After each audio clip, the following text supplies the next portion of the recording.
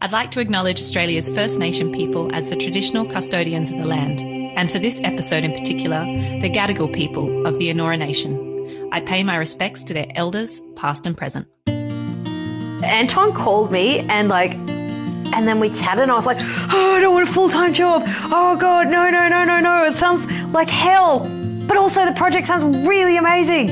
And actually I really want to do it. All right, why don't we just do it? And he's like, oh, okay, cool. So you do want to do it? I'm like, yeah! This is Over a Glass. I'm Shantae Whale. Miffy Rigby is a name tantamount to great food, drinks, and the hospitality venues of Australia. Last seen behind the wheel, editing the Sydney Morning Herald, an Age Good Food Guide, and previously Chief Food and Drink Editor of Time Out magazine. We often hear about Miffy's favourite haunts and recommendations, but today I want to hear more about Miffy, the woman who always has her finger on the pulse.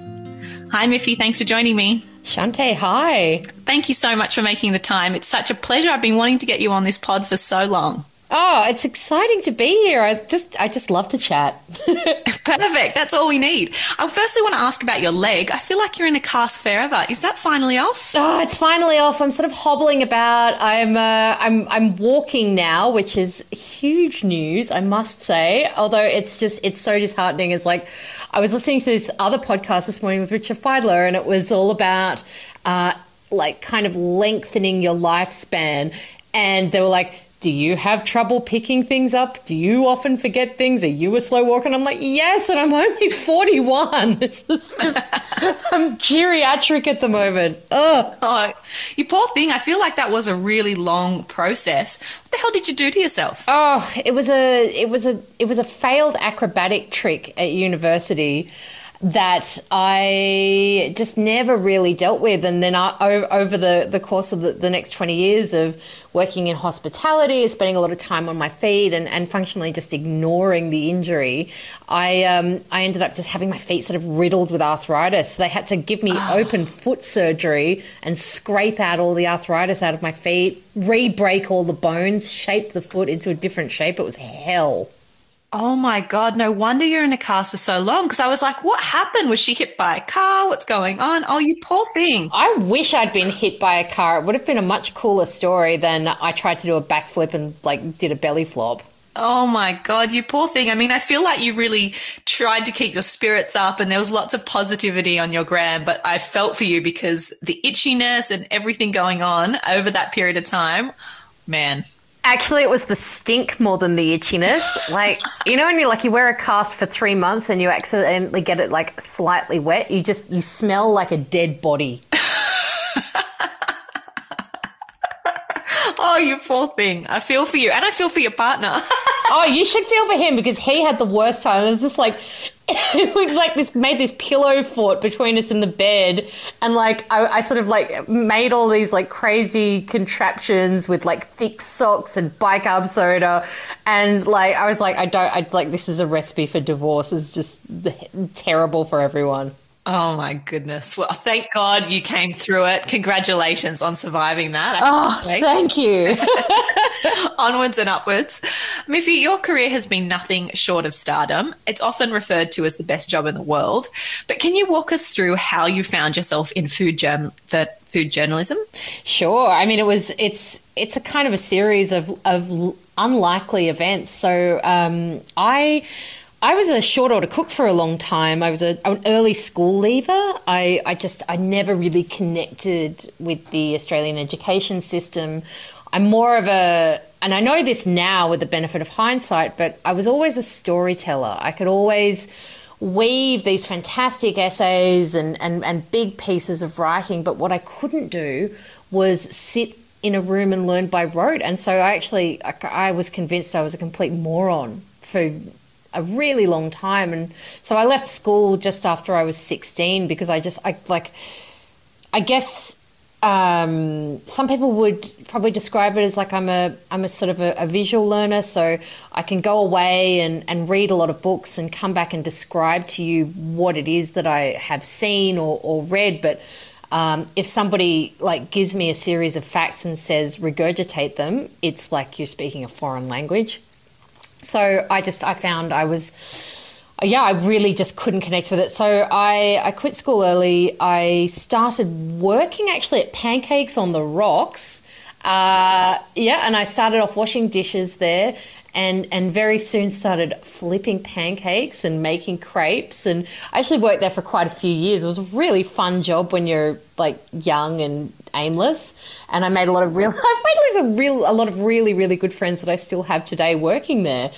And so I did that for a few years until it got to this point where my dad, who is kind of my big rock, was just like, dude, what are you doing? Like, you're better than washing dishes and making pancakes. Like, there's got to be more to it. Like, have you considered going back to school? I'm like, I can't do it, Dad. You don't understand. And then we sort of together had a look into the TAFE system.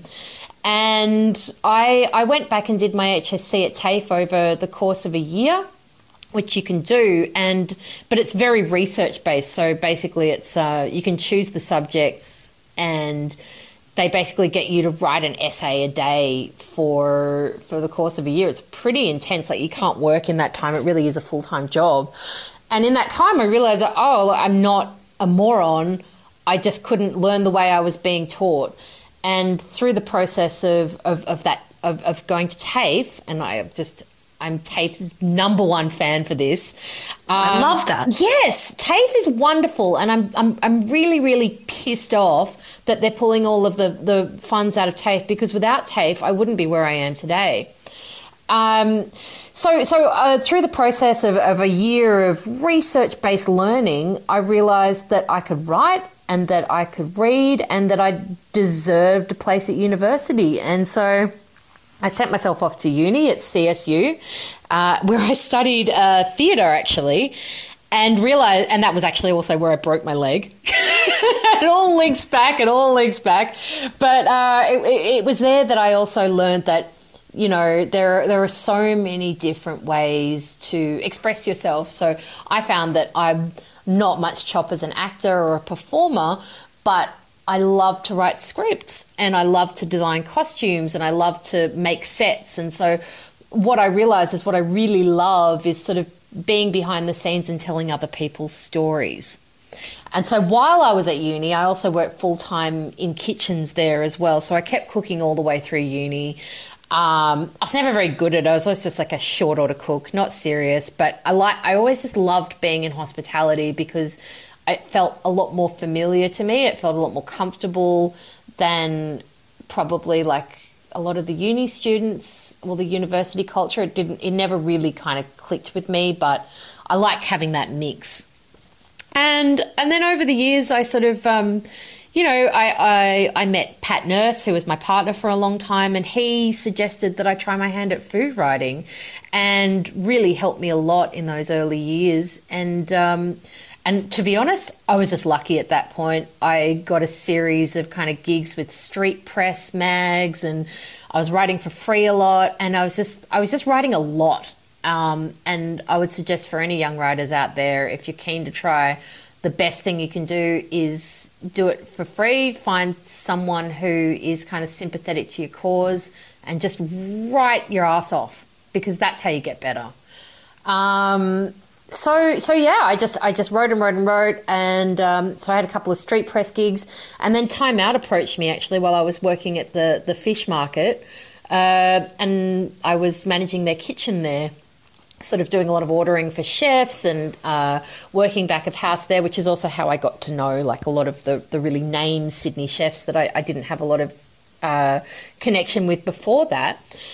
And so, yeah, another sort of weird series of lucky flukes and a confluence of events. I was just sort of picked up by Time Out to start as their section editor for the food and drink section of this magazine that had never been launched before. And I was like, don't hire me. I don't know what I'm doing. I've never worked in an office. I don't even know how to use a computer properly. Stop. Like, you're making a terrible choice, were my exact words to the launch editor, Angus Fontaine. And he was like, nah, I like you. I like your writing style. You'll learn the office. You'll learn the other stuff on the job. I want you. You have to come and do it. And what a legend. Yeah, I took a really big risk because, well, it was more their risk than mine, to be honest. But I took this risk and it paid off. It was really horribly hard for years, like learning on the job like that, learning publicly, learning what you can and can't do, what your limitations are. It's all like, I think I was in tears every day for the first year. But after that, I sort of toughened up and I learnt how to, I suppose, how to like work the system a bit, how to make it work for me. And one of the really cool things about being a young writer and having a magazine like Time Out, which at the time was just zero limitations as far as your imagination and your resources would go, you can just write whatever. And I kind of feel a bit sad. I don't feel like there are a lot of options for writers like that anymore. But back then it was just like the Wild West.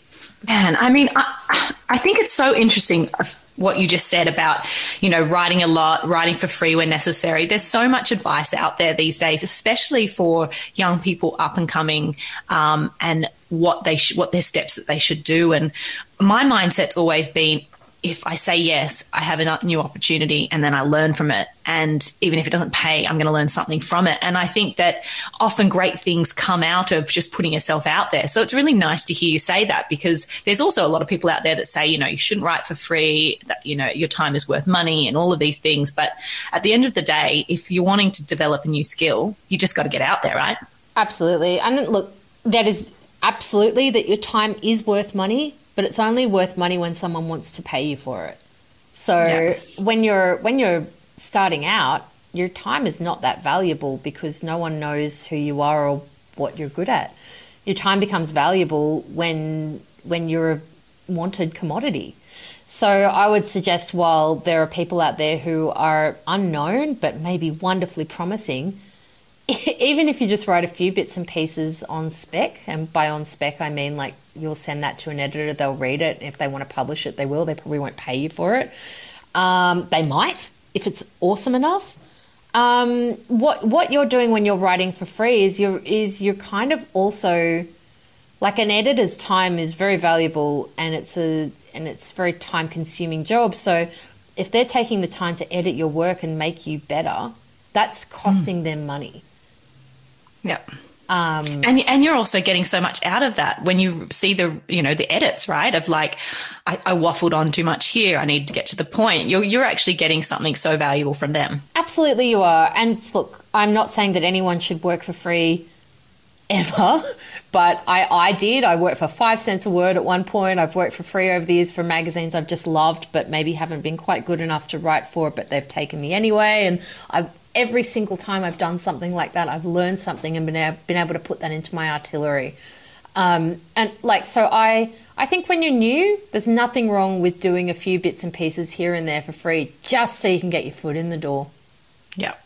And you also highlighted the fact that you said that your editor from Time Out, said that he could teach you so much of those kind of office skills. I love that, because they can be taught. It's really that attitude and that edge that you provided, that someone was able to be like, look, we can work out the rest, which I just think is so wonderful of that person to see that in you and take a chance. That's awesome. Oh, God, absolutely. Like, it's a big chance to take. But I think all good editors will take that chance when they see the raw talent. And I have before in the past as well. You when you see it, it's kind of rare, and you want to grab it and you want to be able to shape it and help that person as much as possible, because really great talent doesn't come along that often. Yeah, that's so awesome. I love that. Talk us through some of the highs and lows of your profession. I mean, I'm sure that we imagine some of the greatest of the greats, but what's some of the hard yards and the grind work? Like you said, there was a lot at the start, but the everyday stuff. Yeah, look, the everyday stuff is like, I guess, with any awesome looking job, is 10% of it is awesome and then 90% of it is graft. Like, it just is. I mean, I don't suppose it's any different from being a sommelier in a lot of ways. Like, forgive me if I'm wrong here, but, I guess from the outset it's like, oh, Wow, how amazing to be able to put together those beautiful wine lists and try all that wonderful wine all day and share that knowledge with other people. How fantastic. But I would probably put money on the other side of it, that you spend a lot of time in spreadsheets, costing out exactly per mil how much like you can charge for a glass of wine, the stress of dealing with different suppliers every day, how much to order. All of that admin takes up way more time than anyone ever thinks. And it's the same with food writing. Like, a lot of food writing is organization. Like, a lot of it is spreadsheets and interviews and then constant research, and all of that stuff is also kind of interesting and fun and part of the job, and you just learn to love it. But it's not all sitting in restaurants and kind of eating delicious food. And also, the delicious food is probably only 5% of the time. 75 to 85% of the time, it's just kind of whatever. And then if you're kind of either really lucky or unlucky on each end of the scale, you've got like 5% of awfulness and 5% of wonder. And then in the middle, you're like, it is what it is. Do you think that that's the most common misconception, is that every meal you have out is one you want to write about? Or do you think it's that people just think that you are just eating and drinking your way around town most of the time? I think that most people would see it as this incredibly like flouncy, easy gig, because in a lot of ways it is. In a lot of ways you do get to go to restaurants and try wonderful food and drink wonderful booze and generally, flounce around in cool outfits. That's fun. But it is really fun. But there's a lot of concentration that goes into it too. Like, you learn very early on, for instance, like how to conduct a conversation with somebody at the table while being completely aware of your surroundings and taking mental notes about every single thing that you see and hear. So it's like you're this double person. There's a person who's like sitting there looking like they're engaged, but actually in their mind they're like, I see that like that table over there has been waiting X amount of time for their meal, while that table over there who ordered like after that table didn't. Why is that? What did they order? And or like a particular waiter or waitress or serving person is paying more attention to that table but ignoring that table. What's that about? Or like, so you're always kind of like thinking about what you're eating, what you're seeing, the environment you're in, how noisy it is, what you can smell, how it feels, all of that stuff constantly. It's like, it's quite an attack of the senses, like when you do that on a daily basis. Yeah, I can imagine so. And it's the same, I suppose, like you said, with wine. You taste a lot of wine, and sometimes it's a job. Sometimes it you are just going through the motions and checking off things. And I suppose your job is also to write about the wonders of your job. It's not to write about the really hard times and the grind work that you do every day and be like, God, this job. So everybody sees that shiny side of what you're doing.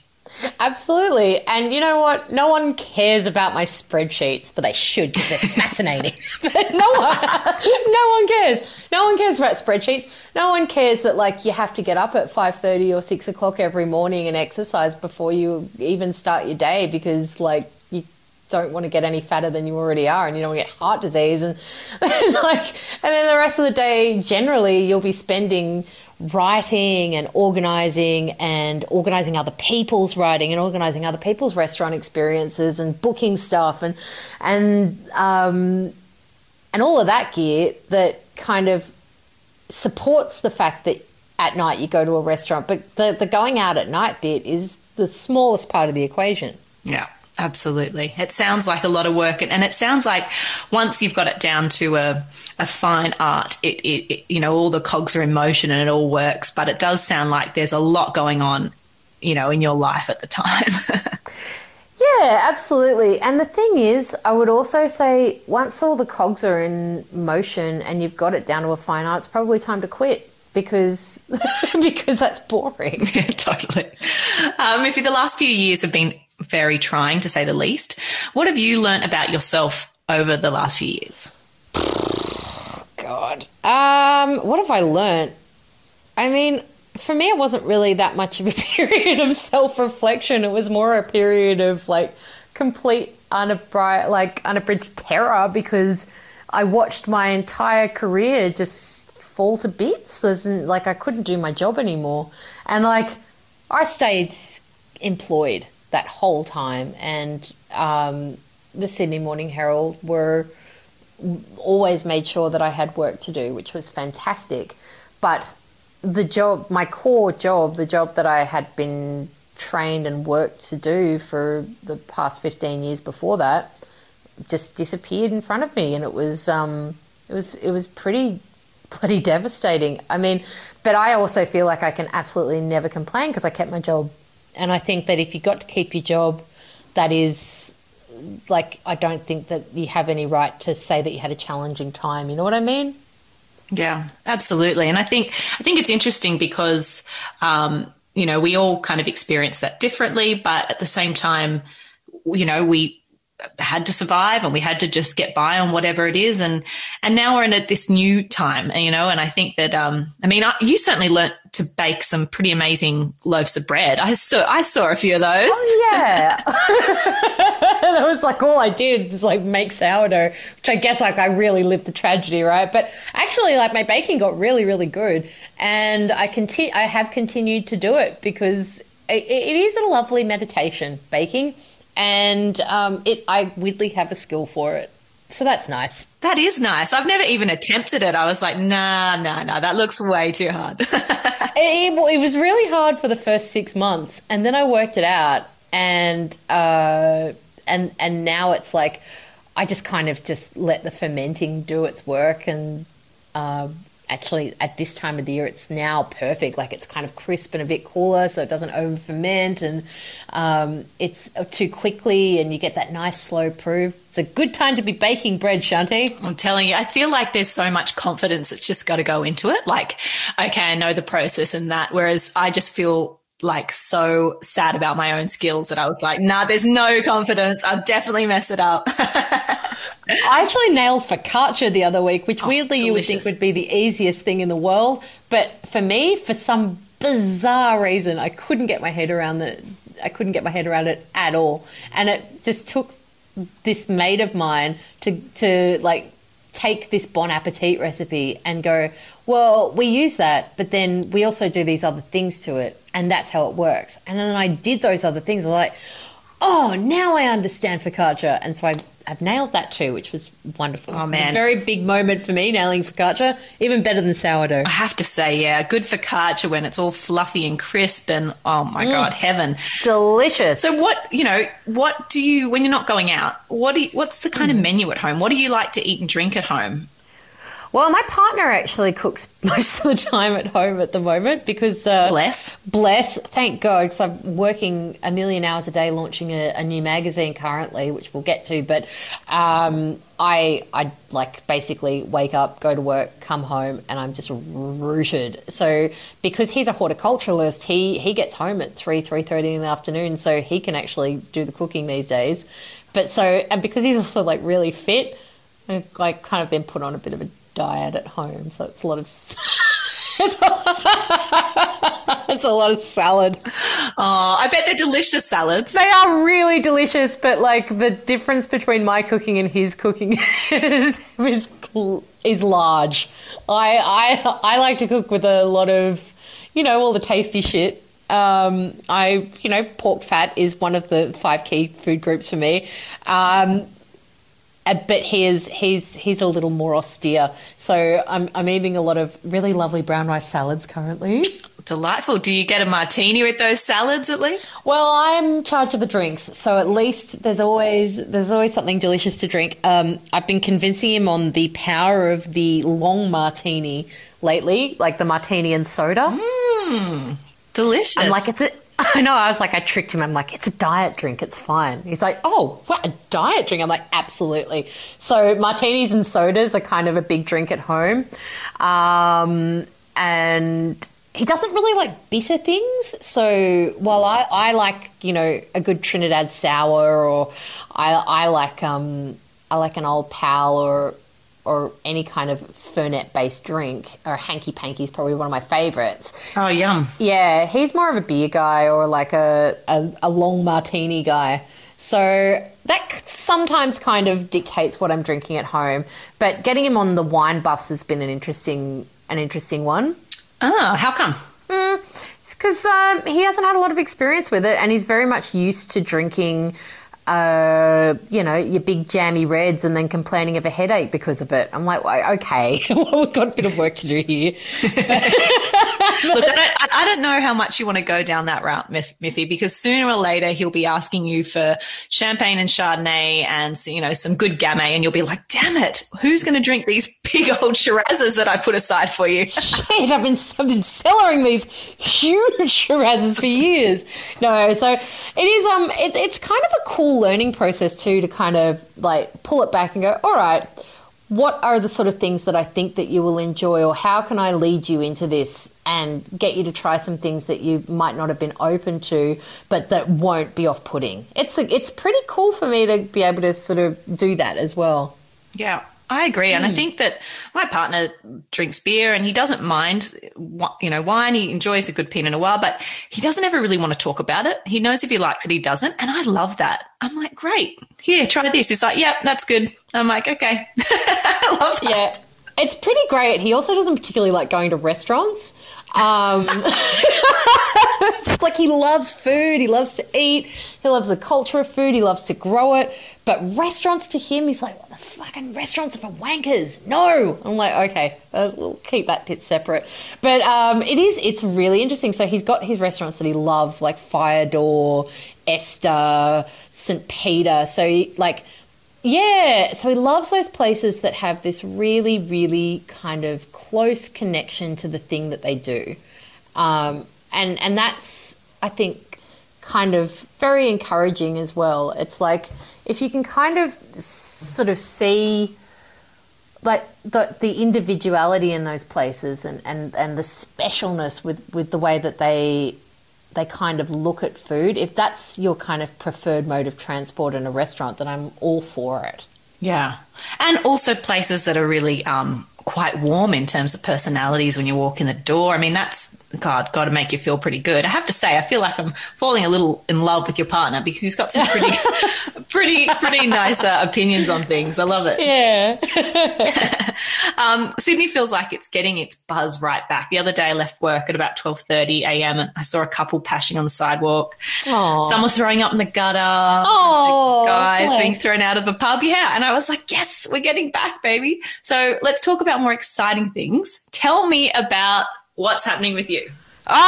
So I quit my job. That was a fairly large thing. So I quit the Sydney Morning Herald at the end of last year after 7 years.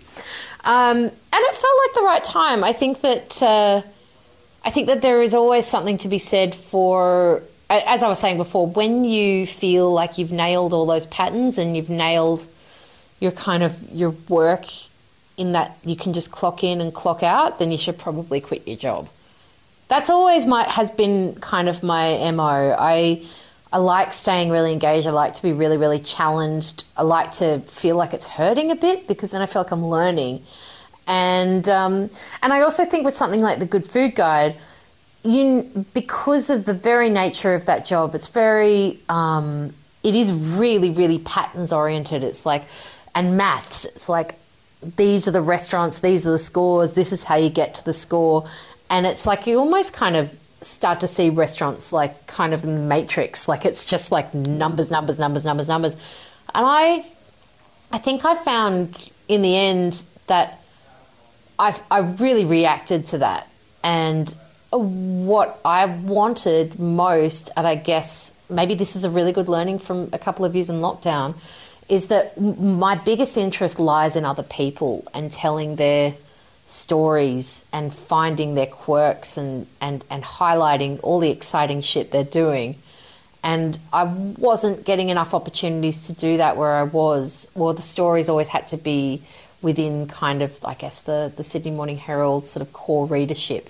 And I actually have always thought that the idea of a readership is a bit silly. Like anyone should be able to pick up anything and learn something and enjoy something. Like I feel like the New Yorker really nails that. And so interestingly, when I quit my job, Anton Forte of Swill House actually texted me that day and said he wanted to start a magazine and did I want to come and work with him.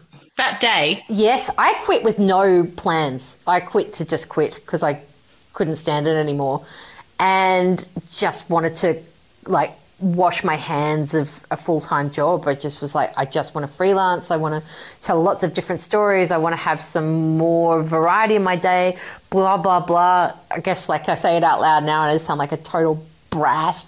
But so I just really want to just like hang out by the beach and have work-life balance. No.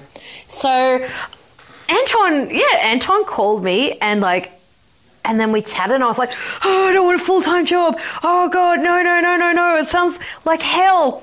But also the project sounds really amazing. And actually I really want to do it. All right, why don't we just do it? And he's like, oh, okay, cool. So you do want to do it? I'm like, yeah. That's how they get you. That's how they get you. Gave me offer too good to refuse. So now for the past month or so, I've been working really closely with him and the fantastic team at Swill House, coming up with a whole new magazine. How exciting. And it's I have to say, even if I wasn't spruiking it because it was my own thing, I would be so excited to talk about it even if I wasn't working for it. It's that exciting. It's this 180 pages, A3, absolute beautiful cultural digest where we celebrate hospitality, but then we also celebrate photography and music and fashion and art and film and books but everything through the lens of hospitality. So we tell these big stories and find just different angles to kind of highlight the good, great, extraordinary, weird, sad and kooky.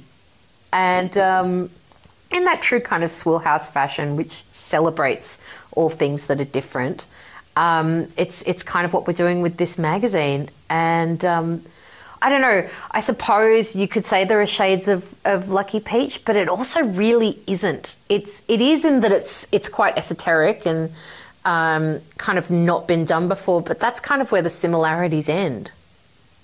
Yeah, it's going to be a hell of a thing. As soon as I read the release, automatically my brain was going to, oh, what do I want this to be? Like I already had I'm excited about this because I love art and I love food. And like you said, I love hearing stories from people and telling them and yeah, the good, the bad and the ugly. And I started, thinking maybe it's going to be like Gastronomica meets Aesthetica or Juxtapose. And I just started getting so excited thinking, what was this going to look like? And I just think, it's exactly what we kind of need right now. It's exactly what Sydney, it needs, to have this excitement and for you to be able to be telling those and putting them together. And like you said, if it's just a beautiful book that's a coffee table book that's got beautiful pictures, that even thrills me. So I think this is really exciting.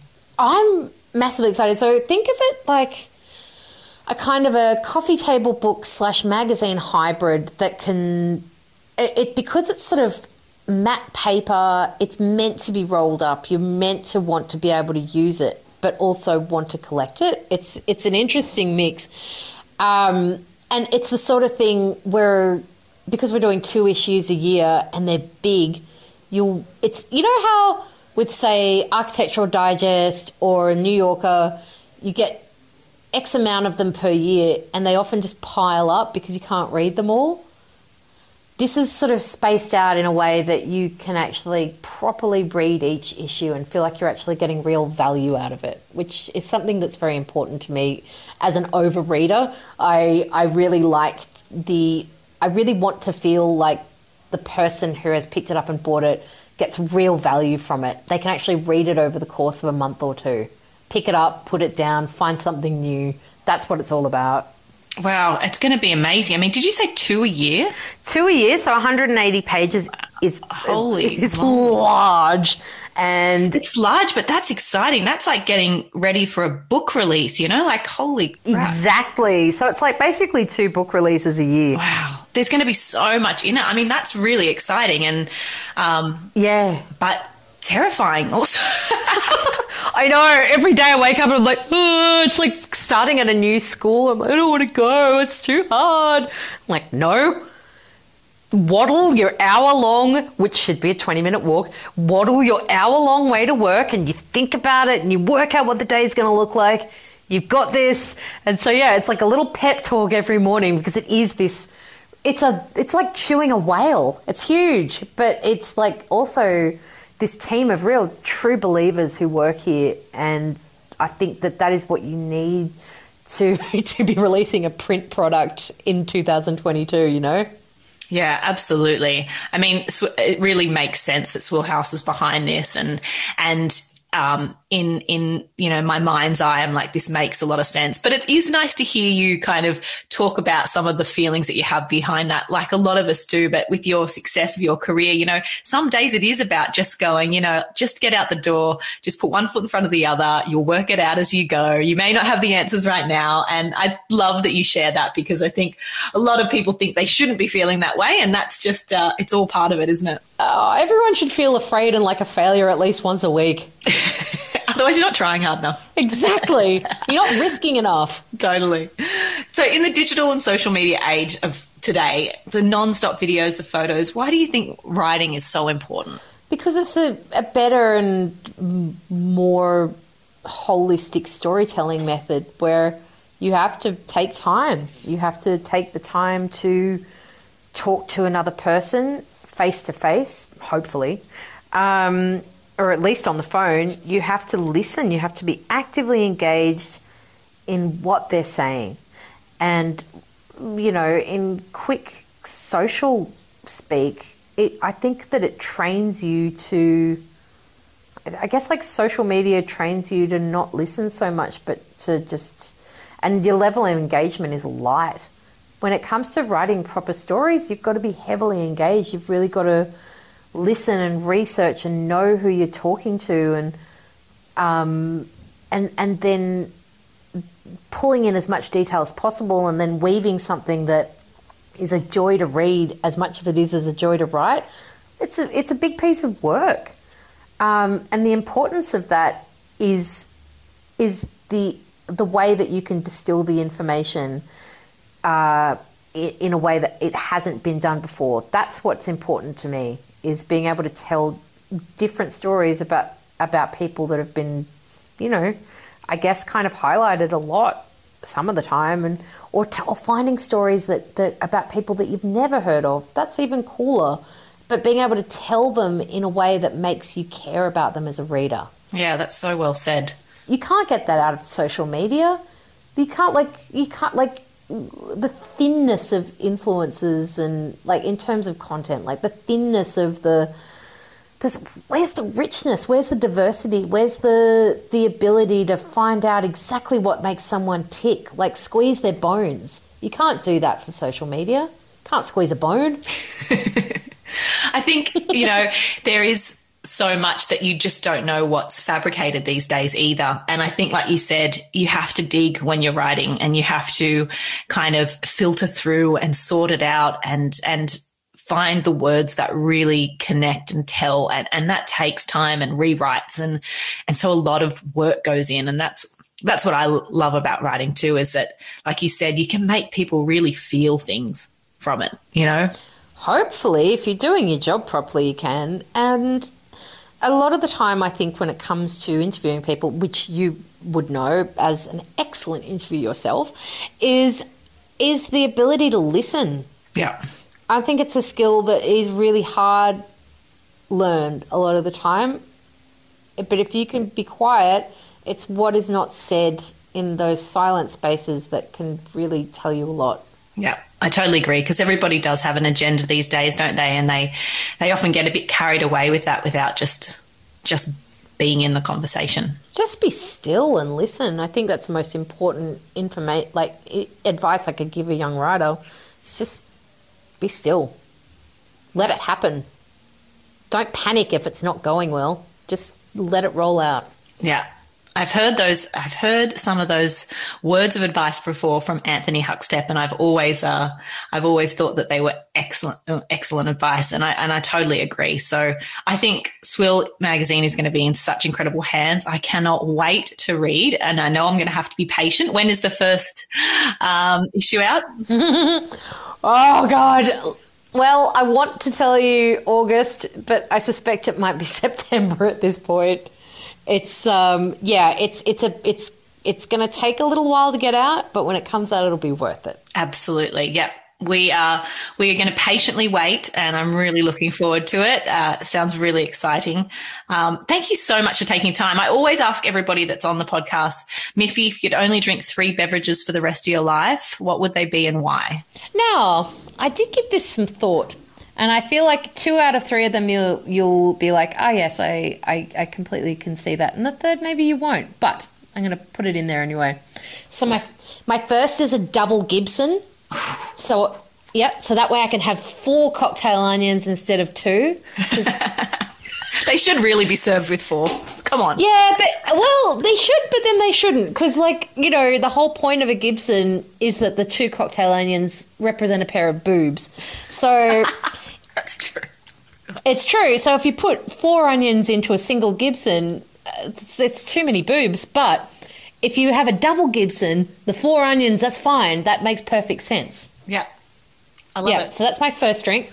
My second drink comes from a place of complete comfort, which is a chocolate milkshake. Ooh. But spiked with a few Valiums. Oh. So it makes it for adult hour. That's awesome.